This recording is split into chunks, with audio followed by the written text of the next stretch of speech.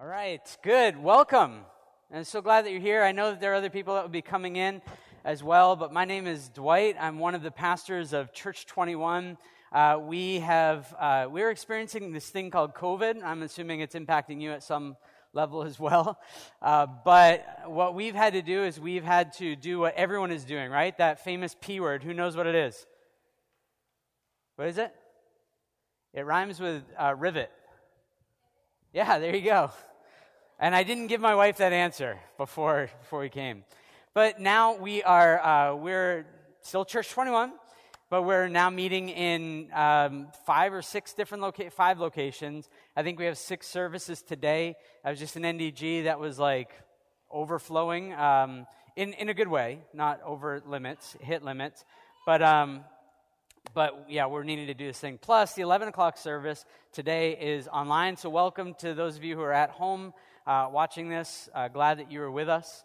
Just have a few announcements. Number one, I'm so glad that your kids are here. I'm so glad you guys are here. Aditya and Josephine are like, you existed in my mind for 8 or 9 months, but now you're real. So I'm so glad that you guys are here with Nora. You don't know what you're missing by being at home. I'm just going to call out all the things that you're missing here. But so glad that you're here.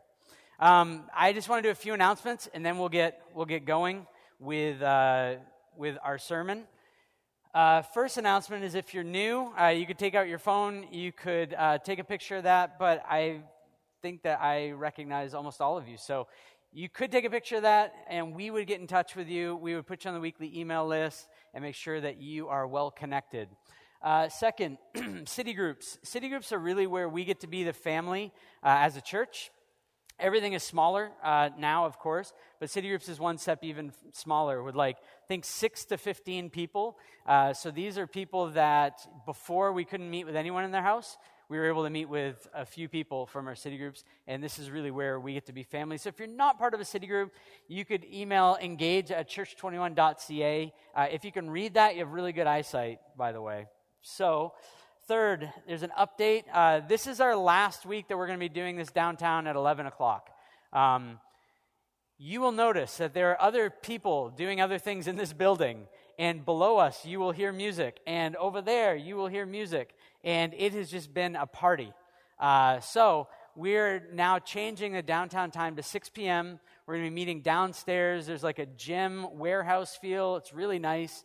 And so we're going to be meeting there at 6 p.m. And it'll allow for us to have a little bit more time, and it's quiet. So we won't be meeting here at 11 o'clock next week. Online, we're going to figure out when to do the live stream. So we'll send out that info. Wednesday prayer meeting, 7 a.m. Wednesday morning. I know that some of you are like, I didn't even know that time existed. But that's like noontime for me because I have 4 little kids that get up at the crack of before dawn. So 7 a.m., we're praying for people to meet Jesus. We're praying for unity amongst the churches in the city. We're praying for COVID to be done. We're praying together, and it just keeps growing in number every week. So if you want to be part of that, well, you can talk to me after, or if you don't receive our weekly email, I would love to send that to you, and it's all in that weekly email. Are there any youth age people here? No. Yes? Are you 17? No. So, if you're between 12 to 17, all right, and online, there probably are people. We have started Church 21 Youth, and so this coming Friday at the church in Verdun that we're meeting at, we're going to be gathering. So you need to be on the weekly email to get this information. And then on the 20th, November 20th, we're doing a live stream. I think I'm speaking at that. I'm not sure. But that's a citywide live stream where 10 of the downtown churches are working together. And so we'll get all that information to you. But if you're a youth, part of our church, we really want you involved in this. Announcements are long this morning. Oh, my goodness. I haven't even gotten into the sermon yet. The kids are probably breaking down already. Explaining faith here next Sunday. Last week, there was someone from a Hindu background who came and explained what they believed. Next Sunday, the group is actually going to process how does a Christian worldview engage with the Hindu worldview. So, explaining faith here, 12:30 downstairs in the gym. And lastly, I think, Reach Canada Initiative. We've raised, I think, around $10,000 so far. but really we want to see churches planted all across Canada. There's 7 projects that we're supporting this year, and here we go. I'm not very good at announcements. I enjoy preaching, but like these things, I'm not very good at. So thank you. Again, I did not ask my wife to say that before you came here. So here's a list of things I need you to say throughout my time. If you're interested in supporting, this can be like $5 to $5,000. And if you want to go beyond $5,000, like I might even show up outside your house with like a little bag of food or something. But we really want to see these new churches planted and new communities formed. So yes, that's it. All right, scripture reading is found in Matthew chapter 13, verses 31 to 33. So Matthew is a book in the New Testament, first book in the New Testament. Bible's broken down into 2 big sections, Old Testament, New Testament. Matthew, first book, chapter 13, verses 31. These are like address markers that just help us to know where things are.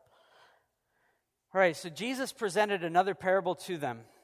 The kingdom of heaven is like a mustard seed that a man took and sowed in his field.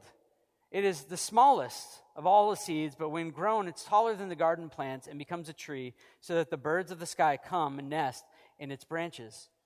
Then he told them another parable. The kingdom of heaven is like leaven that a woman took and mixed into 50 pounds of flour until it was all leavened. And then we'll jump to Matthew 13, 44 to 46. The kingdom of heaven is like treasure buried in a field that a man found and reburied. Then in his joy, he goes and sells everything he has and buys that field. Again, the kingdom of heaven is like a merchant in search of fine pearls. When he found one priceless pearl, he went and sold everything he had and bought it. So let's pray. And before we pray, I just want to remind us that this is a unique time for us, that we get to be participating with one another. So I'm going to have us participate during the sermon, but then the second part of our gathering is when we get to really participate. We're praying that the Spirit of God is giving us insight, that He's speaking to us, that we're able to build one another up and encourage one another and challenge one another. So just get ready. The second half of our gathering really is participatory. We sent out in an email this text so that you'd be able to read this throughout the week and that you'd be ready coming here, having already processed it. But if you're arriving without doing that, that's okay. We'll do that together this morning. So I'm going to pray, and then we'll get going on this. God, thank you that you love us. Thank you that you've given us this place. I realized this morning, before preaching for the first time in NDG, just how unthankful I was for some of the spaces that we're using, because there's loud music, and the place this morning smelled really bad, and I was just really unthankful. And yet you reminded me that we have a place that we can gather and where we can meet, and that we're allowed to do this. So thank you so much for that. I want to pray for us and for our hearts, that you would prepare our hearts for what we're going to hear, that we wouldn't sit back as consumers, but rather we would sit forward as participants, ready to engage with your word. We believe that you speak to our hearts directly, and so would you do that this morning? Would you light up new affections for you? I want to pray for those of us who might be here or watching that don't yet know you, Jesus, and that this morning they would understand who you are and they would be welcomed into what you called the kingdom of heaven or kingdom of God. And please help us as we're walking through your text. We love you. Amen. All right, so we're doing this series on parables. What's a parable? Does anyone have any idea? I'm sure you have an idea and you're wondering, do I want to say that because I'm not sure if it's right or not. Parable. It's a story, yeah. It's a story. And it's meant to do what? A story meant to do what? Yeah. So the way that I think of a parable, it might not be correct, but it doesn't matter at this moment. I think of a parable like a walnut, right? And you can be walking down the street and you can see a walnut and you can probably correctly identify that this species of nut, if there are species of nuts, I'm not sure. You see that I'm out of my element often when I start going on these trails. But you see a walnut and you would say, that's a walnut. And then you could pass by. But if you're really hungry, or you thoroughly enjoy walnuts for some reason, you might stop and you might open up that walnut and find that there's actually real food in there and deeper meaning. And that's kind of what a parable is. that a parable is given out to everyone, there's no confusion. The text I just read, I guarantee that everyone understands what's happening. But there's also something that's much deeper. So why do you think that Jesus taught in parables? There was a moment in his ministry where he stopped teaching doctrine, right, which is a fancy word for teaching, and he began to teach in parables. Why do you think that is?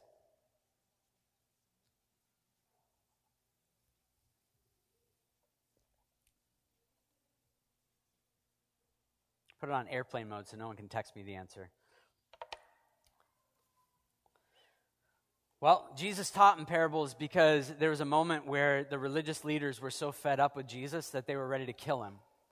The things that Jesus were teaching, people were like, I love Jesus. He's so nice and gentle and lowly and wonderful. But the things that Jesus was teaching, people wanted to kill him for. There was this one sermon he taught in his own hometown, and they're like, oh, this is amazing. We've never heard anything like this. And then by the time that Jesus had wrapped up everything, they were ready to throw him off a cliff. Right? So Jesus doesn't give these nice, pithy, Twitter-friendly statements. Jesus was very revolutionary in his teaching, so much so that he was going to be killed for it. So Jesus stopped. And he kept teaching publicly, but he taught privately because he started talking about, like, what we just read about, mustard seeds and leaven. And it's like, who's going to put a man to death for talking about a mustard seed? But yet, if you have ears to hear, Jesus said, there's something deeper. So if you're willing to actually crack open that walnut, there's something far better than the exterior of the walnut. There's something far richer for us. And so the beautiful thing is that the parables are accessible to kids, right? I'm pretty sure that all the little babies playing with other things, they're not going to get it. But my kids, they get these. We've been talking about these parables all week long, right? It's simple enough for children to understand, and yet we can hear it and reject it as well. And say, oh, that deeper meaning's not really for me. So this week we're going to be talking about the cost and the worth of following Jesus.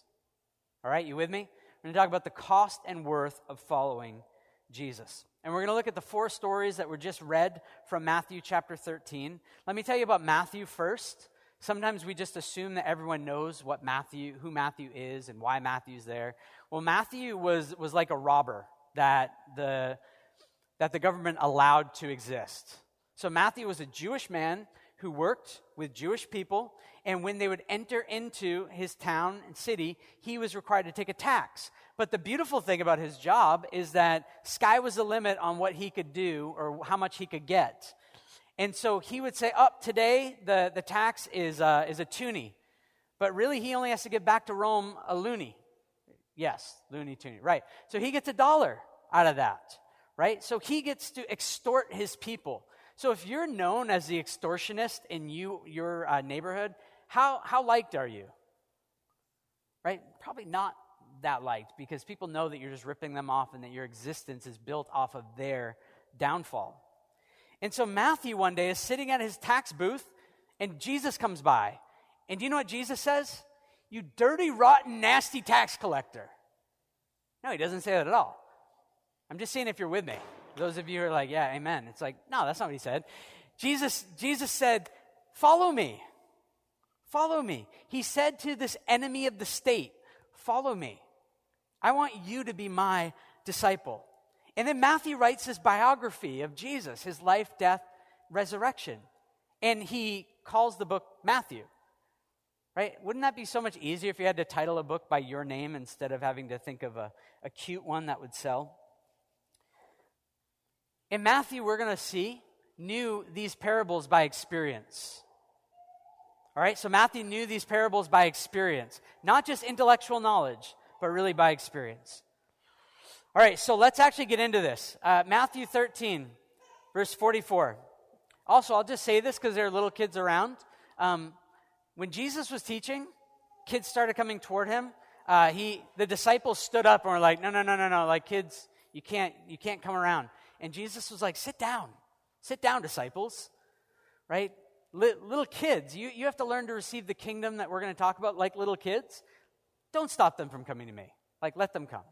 Now, you don't need to let your children crawl to me, but don't worry about them making noise. We can all tune out screaming. It's all good, all right? So Matthew 13:44 says this, "The kingdom of heaven is like treasure buried in a field that a man found and reburied. Then in his joy he goes and sells everything he has and buys that field." So that's really simple, isn't it? The story is so simple. A man kind of trips over treasure, buries it deeper, sells everything he has, buys a field because the joy that he had from finding that treasure, and the treasure was so immense. Very easy. Okay, now I need you to participate. Don't think too deeply on these, all right? These are really like, I know we probably don't play much softball, but these are like softball things, okay? So, why was the treasure buried? Why was the treasure buried in this text? It was valuable. That's right. It was valuable. If you go into a store and you find something and it's the last one and you forgot your wallet or you don't have the cash to be able to purchase it at that moment, what do you do with that product? You were there this morning. You already know these answers. You guys are working together. All right. So, yeah, you hide the product, or at least I do. You put it somewhere where no one's going to be able to find it, and then you come back later on and you find it. And unless they're taking really good inventory, it's probably going to be there. It's fine. It's all good. So I gave you a Christmas trick. But in Jesus' day, only the extremely wealthy would bury treasure. Your wealth was caught up in land or cattle or servants or whatever it was. That's how you were seen as wealthy. You had to be extremely wealthy, like rare jewels and coins, to actually bury them, right? There wasn't a bank. There wasn't anything like that in that day. So, next question. You ready? Nehemiah, Jonathan, you can't answer, all right? What was the treasure? What was the treasure?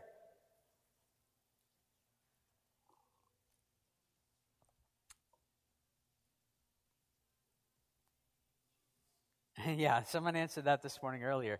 Yeah, you're going too far into it, though. What was the literal treasure in this story? Yeah, kingdom of God. But the man was searching, found a treasure, but we don't know what the treasure was. This is like one of those trick questions, and I just tricked you. Yes. We'll keep going, all right? It needs to be fun for me, too. Otherwise, it's like you're just going to get content coming at you. Now, was it ethical for this man to do it? Was it ethical for him to go onto someone else's land, find treasure, bury it, sell everything he had, and buy the land? Was that ethical?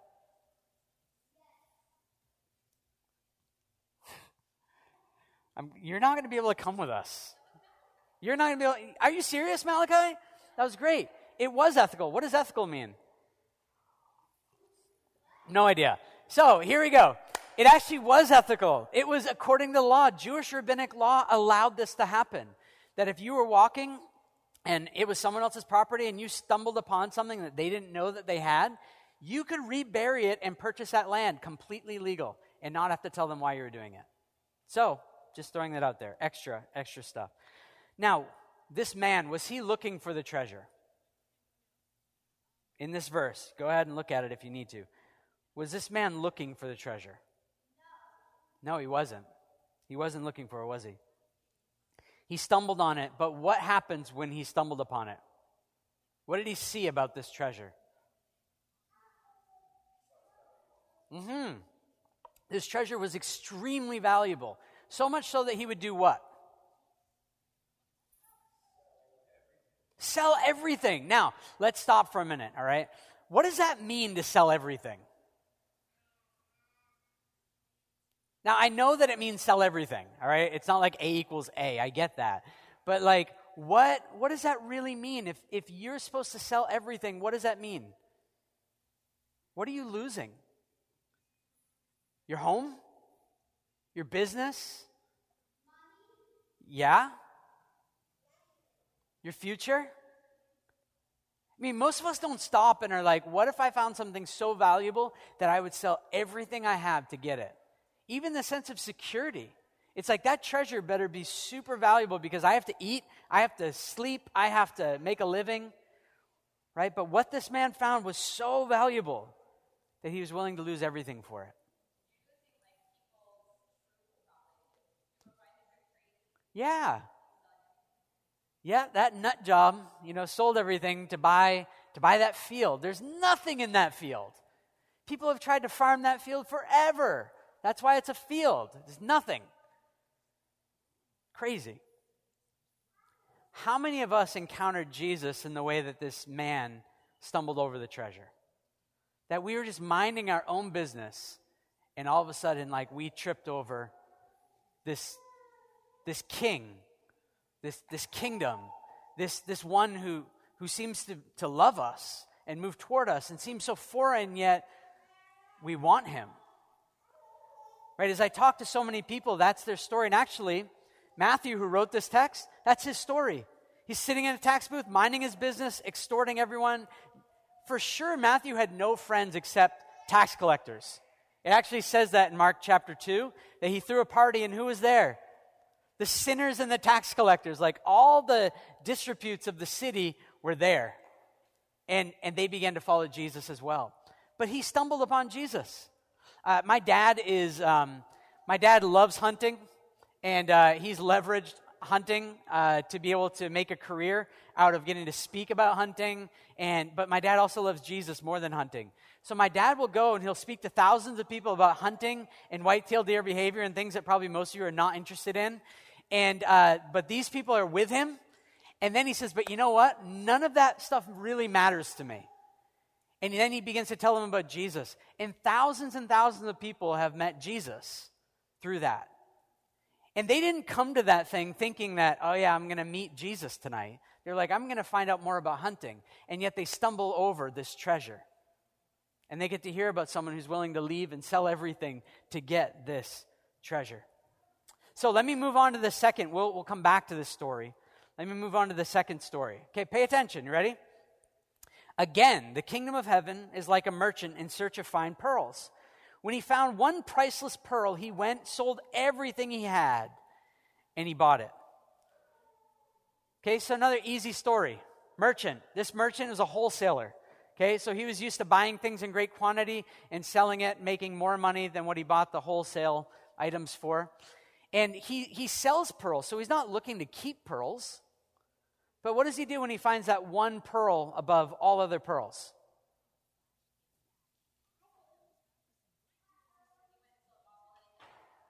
Yeah, he went and sold everything he had, and he bought it. Now, just for us to understand pearls in that context, pearls were like diamonds.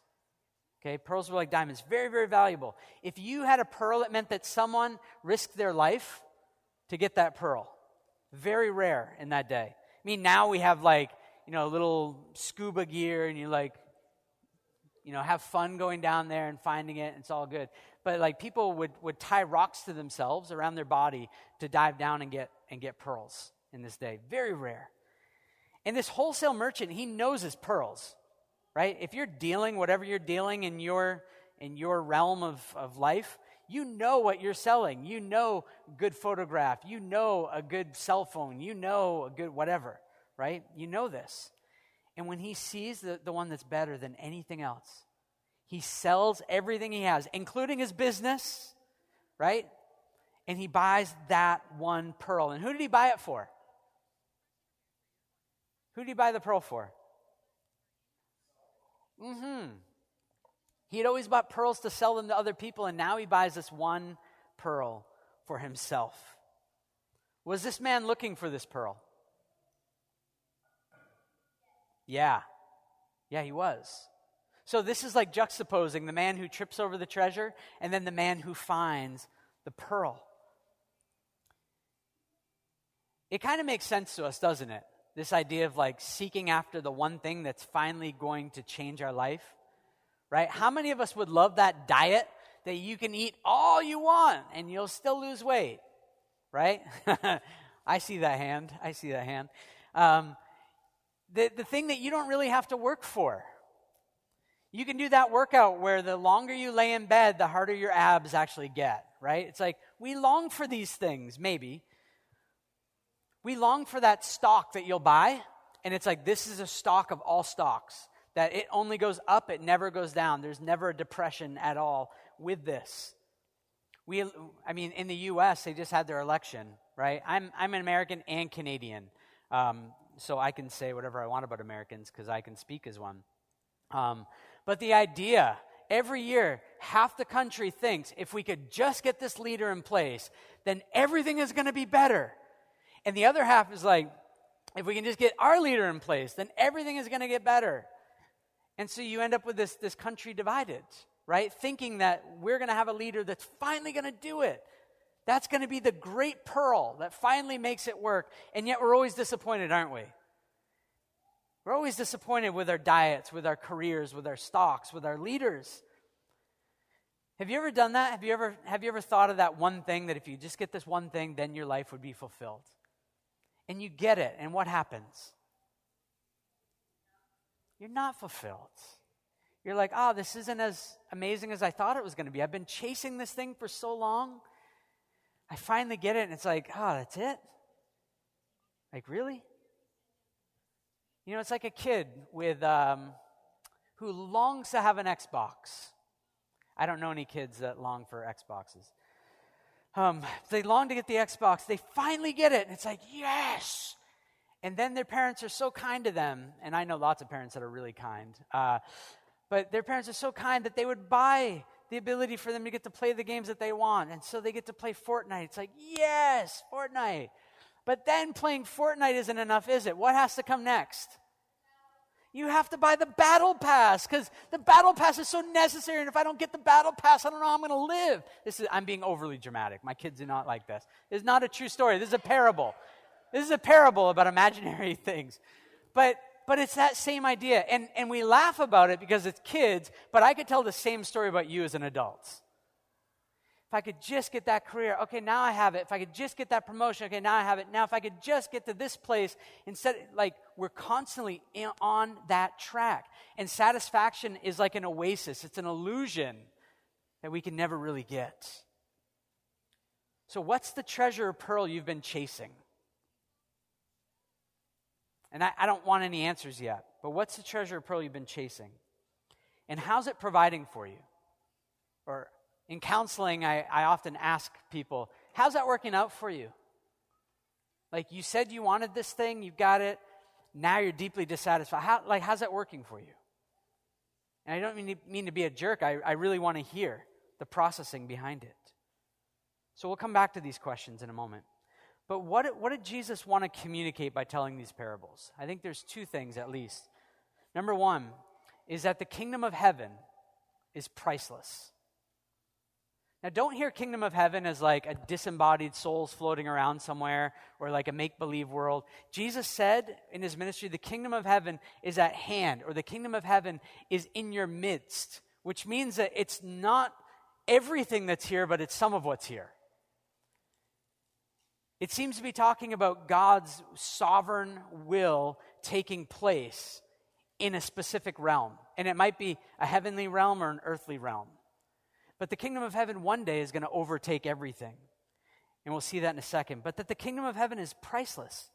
And when you see just how valuable God really is, like there's curtains in the back. If God was behind the curtain and we got to pull back the curtain completely on who he was, you would be astonished by him. Do you know what people do when they see God? They fall on their face. There's no talking, it's just like they fall on their face. Because he is so beautiful, so perfect, so holy, so other than what we've ever experienced, that we're in awe. And that's what worship really is. You know, the Apostle Paul, his name was Saul before, and he was a Christian killer. He had all of the religious pedigree. He had the religious positions. He was a good Jewish man who did what good Jewish leaders did. And Jesus came as a Jewish Messiah. Jesus was a Jewish man, but he said, I'm here for all the nations, all the world. I'm going to be the rescuer. And so Saul, who we know as Paul, went and killed Christians and made sure that this movement of Christianity called the Way didn't start. He got to snuff it out as quickly as possible. But then, in classic Jesus form, Jesus comes to him, reveals to him who he really is, and Saul becomes Paul and starts planting churches, telling people about Jesus. And do you know what he says? He says, everything that I gained, all my religious list, it's all rubbish. In fact, it's the closest thing to a swear word we have in the Bible, is Paul calling all the things that he earned through religion. He said, all that is garbage, rubbish, compared to Jesus. That the kingdom of heaven is priceless. When you understand who Jesus really is, everything else begins to fade. You get to see the rusty side to it. But the second reason Jesus was telling these parables is that the kingdom of heaven is costly to receive. It's costly to receive. It's not, Jesus and the kingdom of heaven is not a mere add-on. Like you have a phone here and you're like, oh yeah, I'm just going to download the Jesus Kingdom of Heaven app. And when I get in a bind, I'm going to pull it out. Like I rub the lamp and pull the genie up. It's like, oh, I'll just push this and Jesus will come to my rescue. He's just an add-on for me. That's not the kingdom of heaven. You know what Jesus said? It says that you're either all in or you're not in at all. And you got to hear that. The kingdom of heaven, you're either all in or you're not in at all. There's no half in, half out with the kingdom of heaven. And there's real loss involved. We saw this in the parables, didn't we? People were losing things to gain that which was of greatest value to them. But many people think about Christianity only in terms of what they're losing.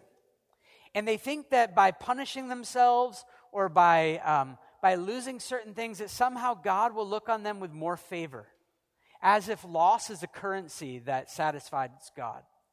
But that's not true. That's not true at all. In fact, the kingdom of heaven is far too expensive for any of us to buy our way into. Our currency really isn't good at all in the kingdom of heaven. I'm an American, so again, I can pick on Americans a little bit. But I've been in restaurants where an American family or whatever is eating there, and I hear the waiter come by, and they say this much, and then I hear the waiter say, oh, no. Like, we don't take American currency here. And they're like, well, what do you mean? Like, we're from America. It's like, no, we know that. Like, we get that. But your currency doesn't work here. We have Canadian money. You need to, like, change that. And they're like, well, why am I even visiting? You know, it's like the blow up. You're like, no, it's okay. Like, imagine in that moment that someone from the other side of the room walks over, right? Or actually the waiter comes back over and says, oh, good news, sir, good news. Someone across the room actually in the proper currency paid off your meal. You're all set. You can leave. And you said, no, I am going to pay for this in my currency the way I want to. You see, this is where the kingdom of heaven and our idea butt up against one another. Because we think that Jesus is talking about religion. I need to pay my own way. I need to figure it out. It's through loss. It's through showing God how valuable I am. And Jesus is like, none of that stuff works. The only way that you get to enter into my kingdom is by taking the fact that I just bought your eternal meal forever. I bought you a place in the family of God. I bought you an inheritance. I bought you forgiveness. I purchased all these things for you. And it's on the table and I'm sliding it over to you and all you need to do is take it. And it sounds so simple, doesn't it? It sounds so cheap. Because we're like, well, what am I going to contribute? It's like, well, just take it and let me change you. So it's like the man who gets his meal paid for, and then that impacts him for the rest of his life so that he's constantly paying off other people's meals because he's experienced such generosity from God that he can't help but do that. And that's kind of like what happens when we enter into the kingdom. Jesus says, I'm going to make you more and more like me. And you're going to find yourself having the impulses to do things that look more and more like me. And you're going to fight against that. You're going to be like, no, I can't just do that. It's like, yes, you can be that generous. Yes, you can be that free. Yes, you can overcome these things. But the kingdom of heaven is costly to receive, but it was costly to Jesus, not to us. Do you get that? It's costly to Jesus, not to us. Because Jesus comes and he lives a perfect life. You and I don't know all your stories, but you're not perfect, right? Sometimes we look at kids. We have wonderful kids here. Sometimes we look at kids, we're like, what pictures of innocence? I'm like, that's not true. Come on, we know that. Like, it doesn't take kids very long to learn to scream when they're angry, right? It's like, you're like 3 months old. Who taught you that? No one. And that gets bigger and bigger and bigger as we grow up, but we just learn how to pretend that it's not there. But none of us are perfect. And yet Jesus, when he came intentionally to live a perfect life, not to say like, ha ha ha, look what I can do that you can't do. He says, look what I'm doing for you because you can't do it. And Jesus went to the cross and gladly laid down his perfect life so that you and I, that currency that we don't have and can't use, Jesus said, my death is your currency. I'm paying it for you. Now you have entrance into my kingdom. Now you have a place in my family. Now we're building on an addition on this eternal home that you get to have a piece in, right? You're in. And he rises from the dead. Right, once in a while I have to remind myself, like, it's so crazy that I believe in resurrection. Like, I've done funerals, and I'm like, that would be crazy if that, like, and scary if that person just sits up. But Jesus literally gets up from the grave and says that the promise that I'm making to you is one day, if you're part of my kingdom, you're going to be just like me. One day, death is going to die in my kingdom. And do you know what these parables show us as well? Is the personal reality of the kingdom of heaven. These aren't like this big group of people. These are individuals. These are individuals that are gaining entrance into the kingdom that Jesus really wants you. And this is a reality that you and I have to make decisions about this. It's not our parents' decision. It's not our spouses' or friends' decision. It's me. What am I going to do? How am I going to respond?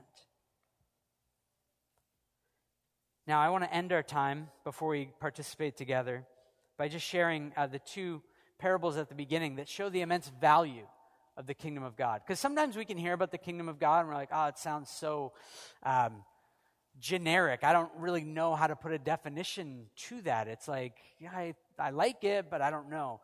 Well, listen to what Jesus says. Matthew 13:31-33. The kingdom of heaven is like a mustard seed that a man took and sowed in his field. It's the smallest of the seeds, but when grown, it's taller than the garden plants and becomes a tree, so that the birds of the sky come and nest in its branches. And he told them another parable. The kingdom of heaven is like leaven that a woman took and mixed into 50 pounds of flour until it was all leavened. Have you ever held a mustard seed in your hand before? They are so tiny. It's seriously, it almost gets lost in your hand. And I have like little hands, right? And it's like gets lost in there. And if you want to save it and put it in your jacket, guaranteed it's going to fall out when you reach for something or you won't be able to find it. So tiny, so insignificant. If I gave you for Christmas this year, I'm like, hey, I got you all presents. You're like, yes. Have you line up, socially distanced, and I kind of toss it to you. And you're like, what's this? I'm like, it's a mustard seed. You'd be like, that was very non-generous of you, right? You would probably not think highly of me because mustard seeds are nothing. They're insignificant. But the power isn't in its seed form, is it? The power is in what the mustard seed becomes. The mustard plant becomes massive, and its root system actually goes much deeper than it goes height-wise. So it's a massive plant that goes deep, deep, deep to sustain it being able to grow tall.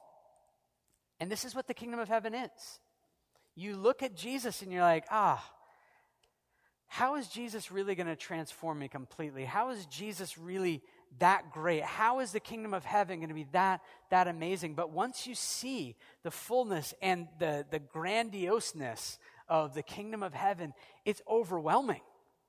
And we don't have time right now to unpack all of that, but we will. But here's a bit of what the kingdom of heaven provides for us. And we all long for these things. It provides for us perfection. How many of us want to be perfect? Man, I do. I want to be perfect in everything I do. How many of you grad students are perfectionists and somehow you've ended up in a program you're like, I don't know, perfectionism just led me to this place, right? Perfectionism. We want to be right. We want to be righteous. And in the kingdom of heaven, we actually are made righteous. And one day we are perfect. That we're forgiven, that we're remade to be like Jesus. No shame, no guilt stains exist any longer. That we all long to belong. And this is coming out huge during the pandemic. That we want to belong somewhere. And Jesus is saying you can belong to a family that you will never be taken away from. You are, I know I invent words, but I invented this one too. You are unlosable. You are unlosable. God the Father will never, ever lose you. He'll never let anyone snatch you out of his hand. He's got you. Even if you feel like you're as insignificant as a mustard seed today, he knows exactly where you are. And he takes great joy in you. That we long to matter. And here's the reality, in the kingdom of heaven, we do. That you have a real purpose. You all have a real purpose. And I don't know the fullness of that. But if you're alive today, then you matter. Because if you didn't matter, you wouldn't be here. I'm convinced that God doesn't allow for non-mattering people to keep existing. So you matter. He's given you a gift. If you're part of the church, he's given you a gift for you to be able to use, not for yourself, but for others, to build others up. And the kingdom of heaven provides safety, eternal safety, where even death itself cannot harm you. I mean, that's kind of crazy, isn't it? That death itself can't harm us. One day, Isaiah 25 tells us that God is going to stand up with a cup, the cup of death, and we're all going to be there on that day. And God's going to look around the room. He's going to identify what's in his hand. He's going to drink it down, slam the cup down, and death is no more. And from that point on, it's going to be a party. You are safe. See, the reality is that the kingdom of heaven is taking over through the people of Jesus, through the kingdom of heaven. And you're part of that kingdom if you're a follower of Jesus. And one day, this parable of the woman that puts a little leaven in this 50 pounds of flour, that leaven takes over everything, and there's no more unleavened flour, is there? Jesus says, my kingdom's like that. One day, nothing is going to exist that doesn't bring me full glory. Nothing is going to exist that isn't for my honor. Nothing is going to exist that isn't eternally valuable. That's what his kingdom is doing. So what do we do with all this? Right? These are great parables, but again, walnut, or do we want to crack the walnut open and actually get inside of that? Well, we're going to respond in a few ways. One, we'll get ready to process together. But if you're not part of this kingdom, then you are so welcomed into it this morning. Jesus is waiting, here, but it's that idea of him being on the other side of the restaurant saying, I know you don't have the currency to pay for this, but this is why I came. This is why I did this. That he came to lay down his life for you. And you can pray and ask him, will you have me in your kingdom? Will you forgive me? Thank you that you died on the cross for me, and you'll be part of his kingdom. Maybe you've known Jesus for a few days, a long time, and you've forgotten how valuable he really is. That you find yourself scheming and plotting and planning on what the next thing of value is going to be, and you forget the fact that you have the treasure. You forget that you have the pearl of priceless value.